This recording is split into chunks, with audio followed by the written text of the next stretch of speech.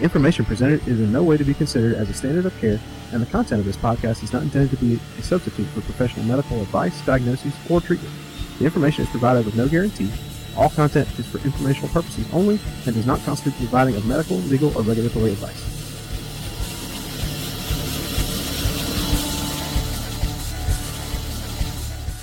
Good morning. Welcome to this edition of Blue Crew Medicine. This morning, we're going to talk a little bit about inhalation injuries.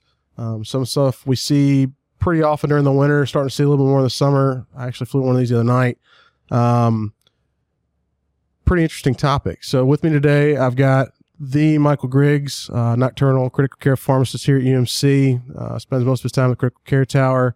Again, joining us is Dr. Taylor Walks, one of our EM residents here at UMC, and then Dr. Joseph Doherty, Joe Doe, a board-certified emergency medicine and critical care, also attending physician here at UMC. Welcome this morning, guys. How are y'all?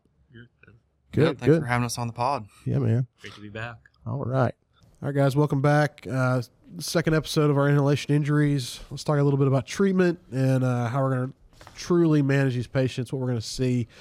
So first things first, let's talk about some of the high points as far as assessment and, hey, look, how do I know I got a patient with an inhalation injury from first pulling them out, or I pull up on scene of a volunteer fire department way out in the county somewhere. Hey, they came out of the house. I went back in. I was trying to find my cat. Couldn't find my cat. I'm sitting there coughing. Can't catch my breath. They sound kind of hoarse. That's obviously a clean cut. Hey, look, they may have something going on. Is there something else, other little subtle clues y'all think of that say, hey, look, maybe when they finally get to UMC or they get here 30, 45, an hour later, something you might think of, hey, look, I need to start getting a little more proactive and make sure I'm not developing those long-term effects down the parenchyma or anywhere else? I think, if it's not the straightforward case of, like you said, someone, they were in a house fire, like, obvious. I think Joe and I had a case several years ago of a guy who we didn't find out till later because EMS was able to come back and tell us that he had actually tried to get out of his garage from working on his car. So any kind of subtle clues, where was the patient when you found them, especially if it's someone found down? Were they near a vehicle? Were they in a garage? Were they in any kind of enclosed space? Little subtle clues can be helpful to maybe trigger you to think about, inhalation injury. I did not remember you were the resident on that case with me, but yeah, that's exactly the case I was thinking of. His carbon monoxide, we couldn't figure out why he was altered, and his carbon monoxide came back 30+% several hours down the line. That'll do it. Again, some of the things we can really make a difference in their day of what did they inhale? Were they around a bunch of diesel or gas? Or to me, it's always that chlorine pool shed, or like they have a little closet off the side of it. Hey, they had, chlorine last year was really hard to find. And so they may stockpile a couple boxes of them. That's a lot of chlorine. When you start breaking it down, did they inhale that, or what could they also have gotten rid of? Again, talking about smoke. If it's black, it's bad. I think everything's not all the way broken down. So were they in a trailer like we talked about? Were they in somewhere that's got a whole lot of plastic? Were they in an industrial site? Was it, but even agriculturally, so like were they by a farm shop? Hey, I'm trying to save my $1 million combine that was sitting in there. I went in there to get it out, back the combine out. Well, what else was in there that was on fire? All those kinds of things. We start talking about symptomology, the headache. Do they have the cherry red skin? We start thinking about cyanide. Was it like bitter almonds? Was it colorless? Was it odorless? What kind of gas were they exposed to? All those kinds of things. The GI stuff, we talked about vomiting really bad with cyanide. It's something I've seen. Headache's going to be very prominent with carbon monoxide. They just almost like a subrac. They just can't get rid of it. Sudden onset. Michael, you brought it up in the previous episode. What does their mouth look like? A simple, hey, how much sits back there? What did you say the percent was? 67 or something like that? Yeah, 67% of patients with sit in their mouth had cyanide levels. So, all those things externally. Taylor, you brought up great points about, hey, we're talking about inhalation injuries. These are the things you can't see. These are the ones that can be extremely hard. There's a couple of cases, Joe and Taylor, both of y'all brought up, where it's not something you think of off the bat. They don't have any external going on, but those burns, like you said, Taylor, hey, they got facial burns, they got flashed, or hey, would you go back in the house, or will you sleep on the couch, all those kinds of things. And at least from the ED and critical care perspective, a tool that can be useful is nasopharyngoscopy, actually taking a camera, looking down there, looking at their glottis. I was reading some papers in preparation for the episode, and they're talking about how, if their glottis looks okay, they'll probably be fine. Even if they're hoarse, if their glottis is not swollen, they'll probably be fine. Not helpful to our EMS colleagues, but but something to think in the back of your head. Hey, long term. So how do we manage these patients? So from a first responder standpoint, you may have limited stuff at your disposal. Like we said, until you know better. I hate the term rule out, but make sure it's not carbon monoxide. 100% of 502 ain't gonna hurt them. So hit them with that non-rebreather, right? The saline nebs, something that's always kind of put in the back burner. You don't want to dry these patients out too bad, right? Drying out their alveoli is a bad day, especially if you've already got some damage to it. So I'm gonna keep their secretions loose, keep them moving. You don't want to, get concretions in those bronchi. Bad day. Yeah. Yep. Bad day. So again, even those little things on the front end of giving somebody some saline nebs make a big difference in how their course goes if they do decompensate and they end up ICU. That's all trying to reduce the amount of days you're in there on the vent. We'll start talking about respiratory collapse. So first things first, they're probably going to be tachypnic, breathing, hey, I can't catch my breath, or coughing, nasty, black, musty stuff. Anybody's ever been on a fire scene, been inside a house fire, you come out and you're going to shoot snot rockets that are pretty much black for a couple of days. So those kind of symptoms, but they're quick and they didn't have an SCBA on, those things you worry about. After they get tachypnic, they're going to slow down. And then that's when you start getting worried about it. If they start slowing the respirations down, they're only breathing 10, 12 times a minute, and you're like, hey, come on, take a breath really good. That should lead to the next part, that flash pulmonary edema, the alveoli collapse. They have their dilated out. That nitric oxide's kicked in. That's when you start having a really bad day. And then eventually respiratory arrest. And I think Taylor kind of said it a little bit in our previous episode, but you can always extubate these patients. Have a very low threshold for proactively or preemptively intubating these patients, because everything just seems going to keep building and building and building and get worse. I always tell my residents, if the patient didn't need to be intubated, it's hard to tell up front with a lot of these patients whether they need to be intubated, and I would agree to have a low threshold to intubate them prior to transport. I tell my residents, if they ultimately didn't need to be intubated, 99% of the time they're going to be easy to extubate. We shouldn't be flippant about intubation. Intubation's it's a procedure with risks. It's a procedure that people do die during. But if you got intubated because the EMS or outside hospital providers were worried about them prior to transport and they didn't need it, it's probably going to be easy to get that tube out. Oh, yeah, definitely. Something else that's kind of new to us, especially new with some of the capabilities we now have here on our transport team, is high-flow nasal cannula. COVID kind of brought it out. It's now widely accepted pretty much everywhere. But even using that as a flush technique, hey, if you've got the capability for transport, that's something big time to consider. 60 liters a minute. That's you got a finite amount of oxygen in transport, whether it's ambulance or air, either one. But if you're in a hospital, you got to wait a while, or you're somewhere where you can do that effectively, maybe a great alternative, maybe more comfort for the patient too. Just make sure it's humidified. Make sure you're not just straight up drying them out. Again, best you can. And you can do things through high flow nasal cannula, like we were talking about in our prior episode. You can use your pulmonary vasodilators with it as well. Yeah, absolutely. Yeah, Velitre works great through it. Michael and I do that a lot. Yeah, absolutely. And some people might not have Velitre, and so there's actually some newer literature out that you can actually use milrinone and nebulize milrinone. And every hospital should have milrinone. You have it on the helicopter. And it's, another little dirty trick that we can use if we don't have EPO to help kind of inflate some of those or vasodilate some of those lungs that we need to open up. Even if you don't have milrinone, there's some stuff to say you can do nebulized nitroglycerin. So even if you're somewhere without milrinone, everywhere should have some nitro. Nitroglycerin breaks down into nitric oxide. Yep. So either way, work it out.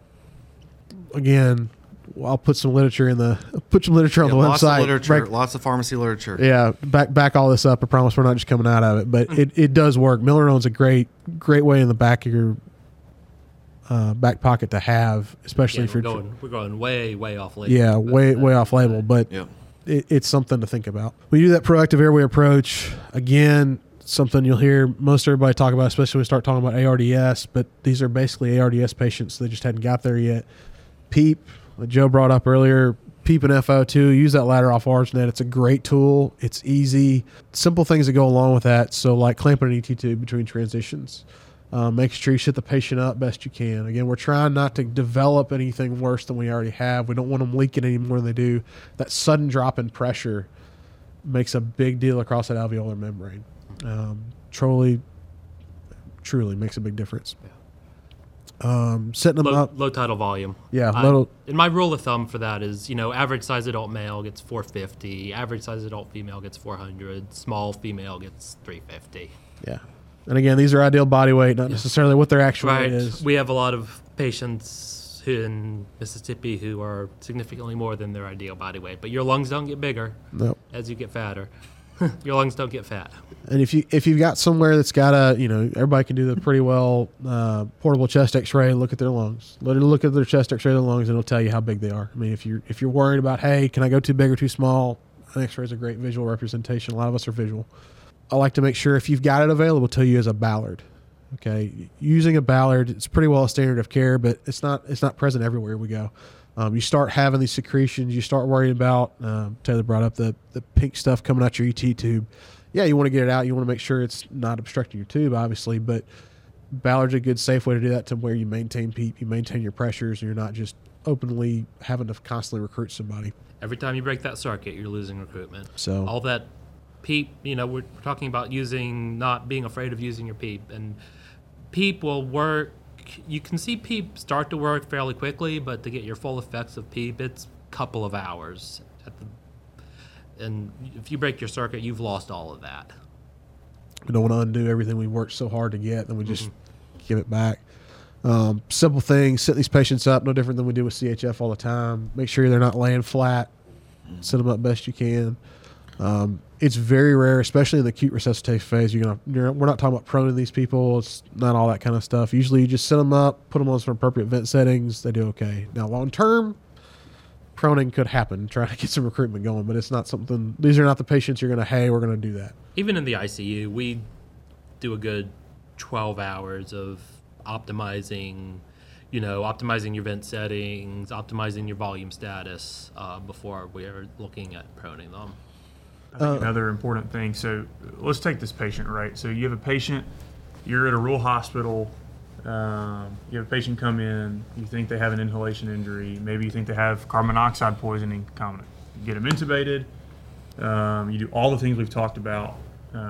Maybe you're giving them nebulized heparin, you're sitting them up, you got them on appropriate vent settings, assuming that most people RSI'd this patient, right? So it's 20 minutes or so, right? Your etomodate's worn off. Patient is now starting to wake up. I think a really important piece, and I'll let Greg talk about it a little bit, is especially with patients with carbon monoxide poisoning, like we all think about not getting oxygen to the tissues. There's also a thought that carbon monoxide attaches to tissues and doesn't let you utilize oxygen. So in these states, right, you start waking up, your basal metabolic rate starts kicking in, and your oxygen requirement goes up. So I think, having appropriate heavy sedation for these patients, right? That's something you can do while these hospitals are waiting on you guys, or while you guys are transporting them. This is not the patient to say, let's keep them kind of awake so we can get a neurologic.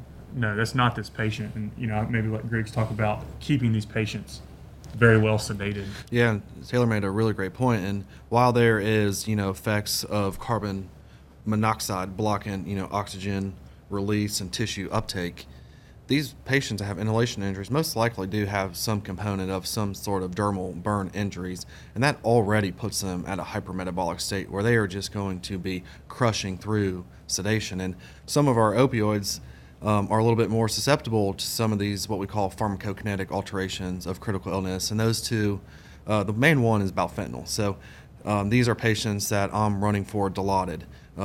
We're pushing, 2 at a time. This is not 1 milligram of Dilaudid. This is 2 milligrams of Dilaudid pushing. And then also, I can't believe I'm saying this, and these guys know, but we're using Versed.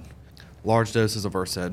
I would also like the amnestic properties of that because these are obviously very traumatic events, but we're able to achieve quick, deep sedation, and then on the back end, kind of once these patients are resuscitated and stabilized and move up to the ICU, propofol does affect our nutrition and be able to deliver high protein nutrition to these patients. So these patients are getting large doses of opioids, preferably Dilaudid, because it's less susceptible to our body just ultra metabolizing it. Sedation, pain management, always a big thing with me anyway, but burn patients is one of the hard things. You just, whether it's inhalation or external, they get probably the most amount of narcotics I'll ever give. Yeah. Yeah. I think some of our burn patients will about ran out of narcotics. I have. Yep. I've come close. This is an incredibly painful condition. A lot of narcotics. Ketamine's a great adjunct in these patients too. Yep, absolutely. It usually takes a cocktail. It's not one drug fixes all. It's not, hey, let's put them on a Versed infusion or Diprovan or whatever. Whatever you've got available to you, again, that can be a big thing. But if you're using Ativan on an adjunct to sedate them on top of Versed or fentanyl and ketamine, Dilaudid, any number of different things, it's going to take a lot usually. Yep. Start talking a little bit about some other things before we go down that intubation route. Back up a little bit. You got somebody that comes in, say they're Strider, mention a little bit about racemic epi or albuterol. Is that going to hurt anybody? Nope.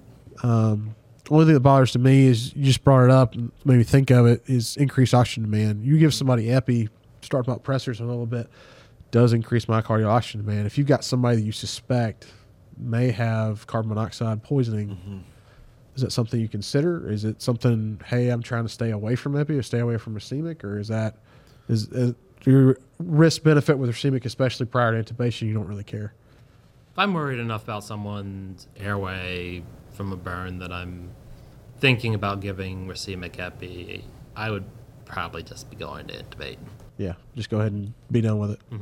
Yeah, don't let it delay your definitive management. Like this is not going to be we're going to do this and they're magically going to get better.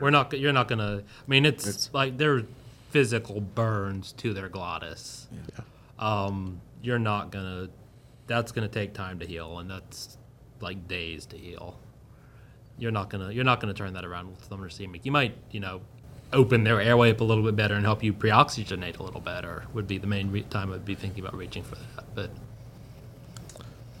so just leaving down the road of hemodynamic compromise. Some of these patients, whether we're doing the aggressive ventilatory management, they have that increased interthoracic pressure. We've talked about volume resuscitation. So typically we start out with Parkland, do 2 to 4 cc's per kilo, and then go from there. But then based off of urine output, Joe, you brought up a great point earlier about interstitial losses, the surface area inside the lungs. Again, we can't see it. It's something that's hard for us to fathom in our head, right? But you got to keep the urine output up. When you go down that road of, hey, I've got to keep them perfused to keep a pulse going, what is y'all's first line as far as pressors? What do y'all think of?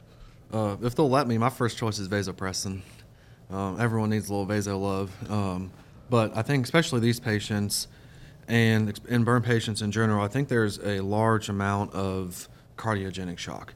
When all 4 of us were in the room resuscitating this patient, we all made comments that this patient's heart is really, really sick. And knowing that all the alterations with burn shock, how you have all the catecholamines, causing increases in your SVR, increases in your PVR, potentially clamping down some of your coronary arteries. And when you have all your hemoglobin molecules occupied with carbon monoxide, that's like really clinically relevant. And so any potential first-line agent that I can avoid that is catecholamine sparing is my first recommendation.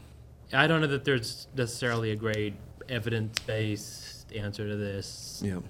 I don't think that you're ever wrong to reach for Levophed, for norepinephrine as your first-line pressor, with the caveat that I agree with Michael that vasopressin is a fantastic drug, and if I'm getting up to moderate doses, if I'm getting up to double digits, 10 mics or more of Levophed, I'm reaching for vasopressin as an adjunct for catecholamine sparing. But especially with these patients with inhalational injuries, and we're really concerned about their lungs, their pulmonary artery pressures, I want something that is not even going to touch that pulmonary artery. And there's alpha receptors in there, and so any sort of phenylephrine, your Levophed is going to touch those and increase the PVR that is already really, really high.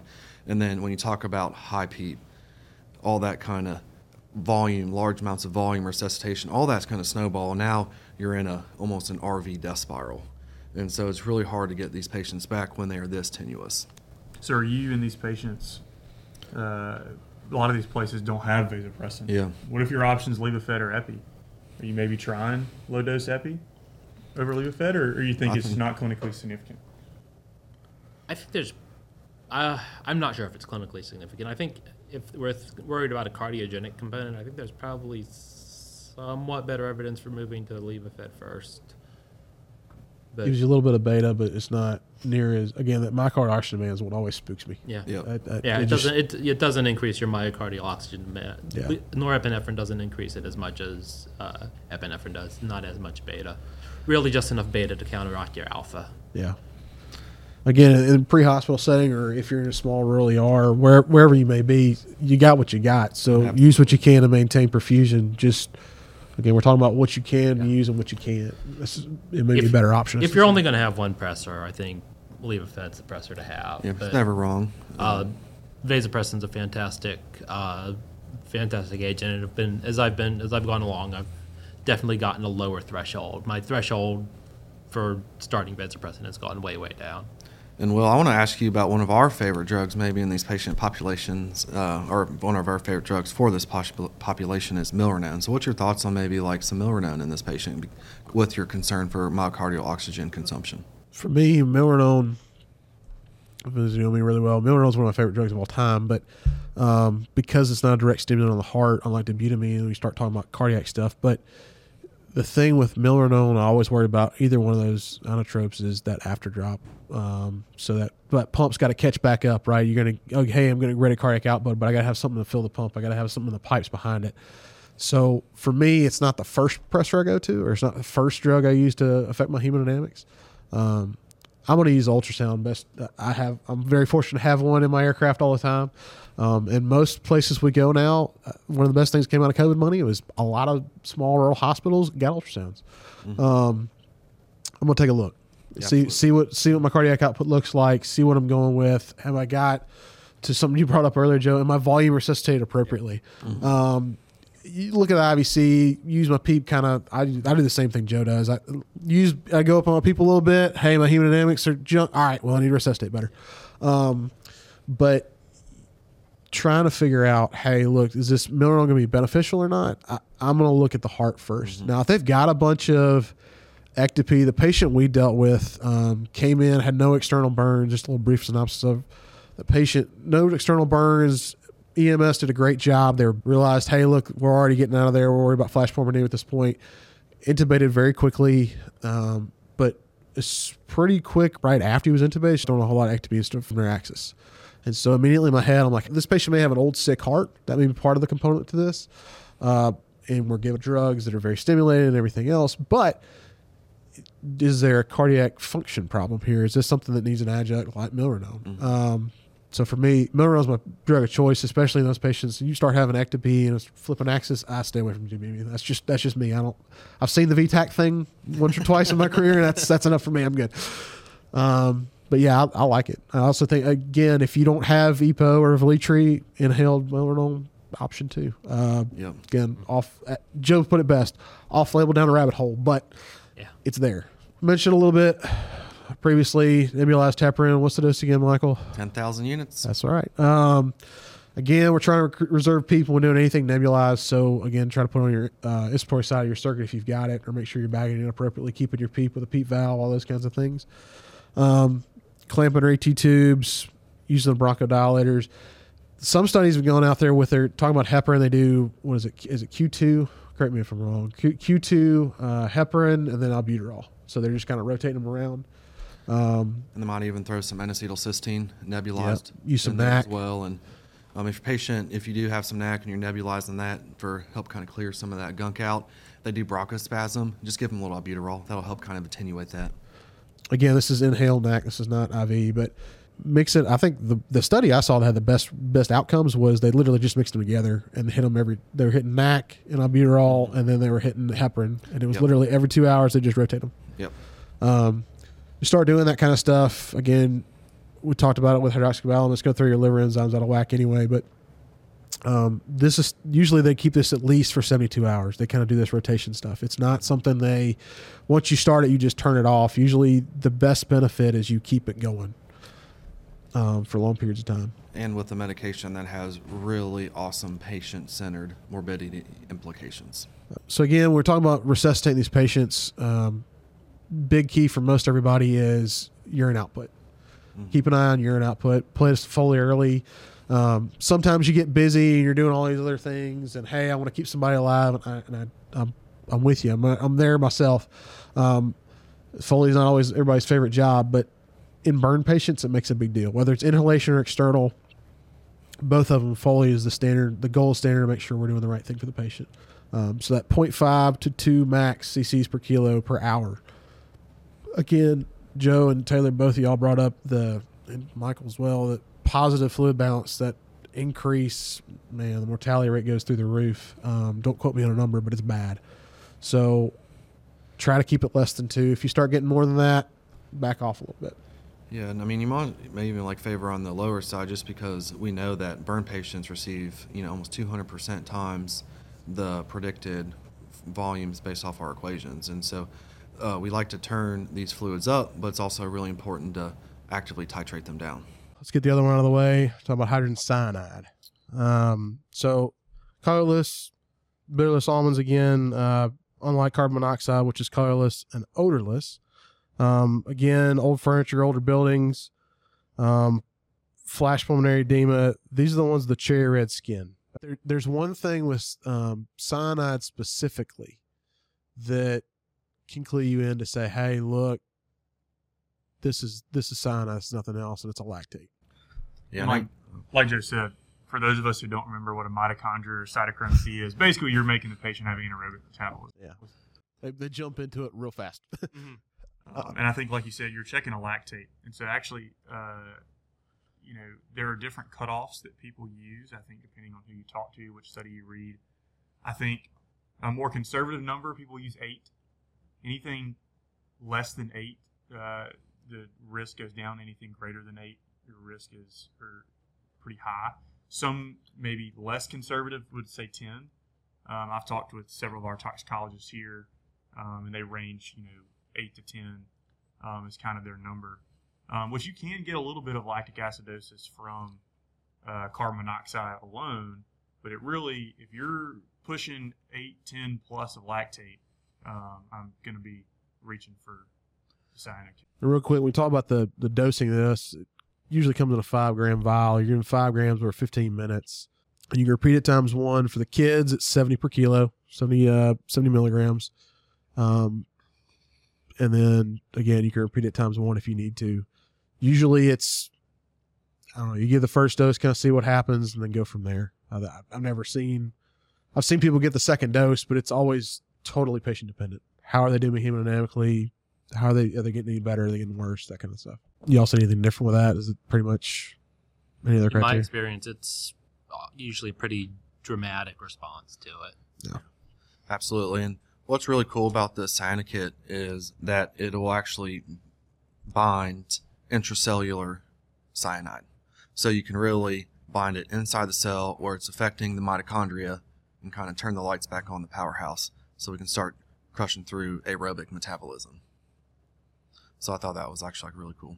And then just kind of quickly some points just about cyanide because I've mixed 2 in my life and I've thrown both of them at will. But so in the kit, you get the medication, a transfer spike, and some vented tubing, but what it doesn't come with is your diluent to reconstitute it. And so they tell you that you can use 200 milliliters of normal saline, but hey, you might not have any more normal saline bags in the hospital, or you might only have a bag of lactated ringers on the truck or on the helicopter. And so fortunately this is compatible and can be dissolved with lactated ringers and even D5W. So there are many different fluids that we can use to reconstitute this vial. Which brings that compatibility. I mean, you talk about really fancy drugs most of the time. Hey, it's got to be on its own line. We want to keep it separate. We don't want anything, turning all kind of fun colors and stuff. But these are one of those, literally just shove it in there. They don't care how you get it. You just get it in there and be done with it. Run it through your cleanest line. Also, the most important med. Fun fact, don't get weirded out when the urine changes color because it's going to. Turn pink. It's going to turn very, very pink. Everything turns red. It's like you spilled a big vase of Kool-Aid. Yeah. Don't get weirded out. That's normal. That's okay. They didn't just develop an AKI. I promise they're okay.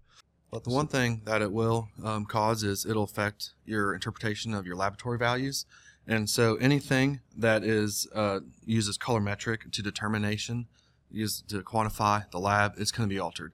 So fortunately, there's a really nice table within the package insert of the Sino kit. But for instance, you're going to have an artificially increase in your bilirubin, and for instance, that can last for 4 days. Falsely elevated. It can falsely elevate your hemoglobin, but then it can decrease your ALT and amylase. But fortunately, it really doesn't have any effect on your electrolytes, or your like white blood cell count or anything. But it's going to definitely cause some lab alterations. Anything else y'all think of when you think about burn patients or inhalation burns, big treatment pearls? Just, and this is more of a couple days down the line in terms of hemodynamics. Remember, these patients are also at super high risk of sepsis. They get all sorts of opportunistic infections. You know, your skin is your body's primary barrier to protecting yourself from microbes, and that if that's gone, these patients will get nasty polymicrobial infections, nasty multi-drug resistant infections. Yep. And really after that 48-hour mark is when you start to see some of those Acinetobacters, those Pseudomonas, and just because of all the broad spectrum antibiotics that they see, they do develop MDROs pretty quickly, escalating to some pretty heavy duty antibiotics. So leading to that, would y'all prophylactically give them something? Just go ahead and hit them with the sepsis criteria kind of stuff, or I'd let them declare themselves. Yeah, absolutely. don't just hit Like them. if you're hitting them with antibiotics up front before they have an infection, a lot of what you're doing is just selecting for those resistant infections, which they're probably going to get anyhow. But if you can delay that by a few days, you're helping yourself out. Yep, absolutely. Cool. Guys, appreciate your time today. Thank you. Yeah, thanks for having us. Yeah, thank you for inviting me to the pod. Very cool.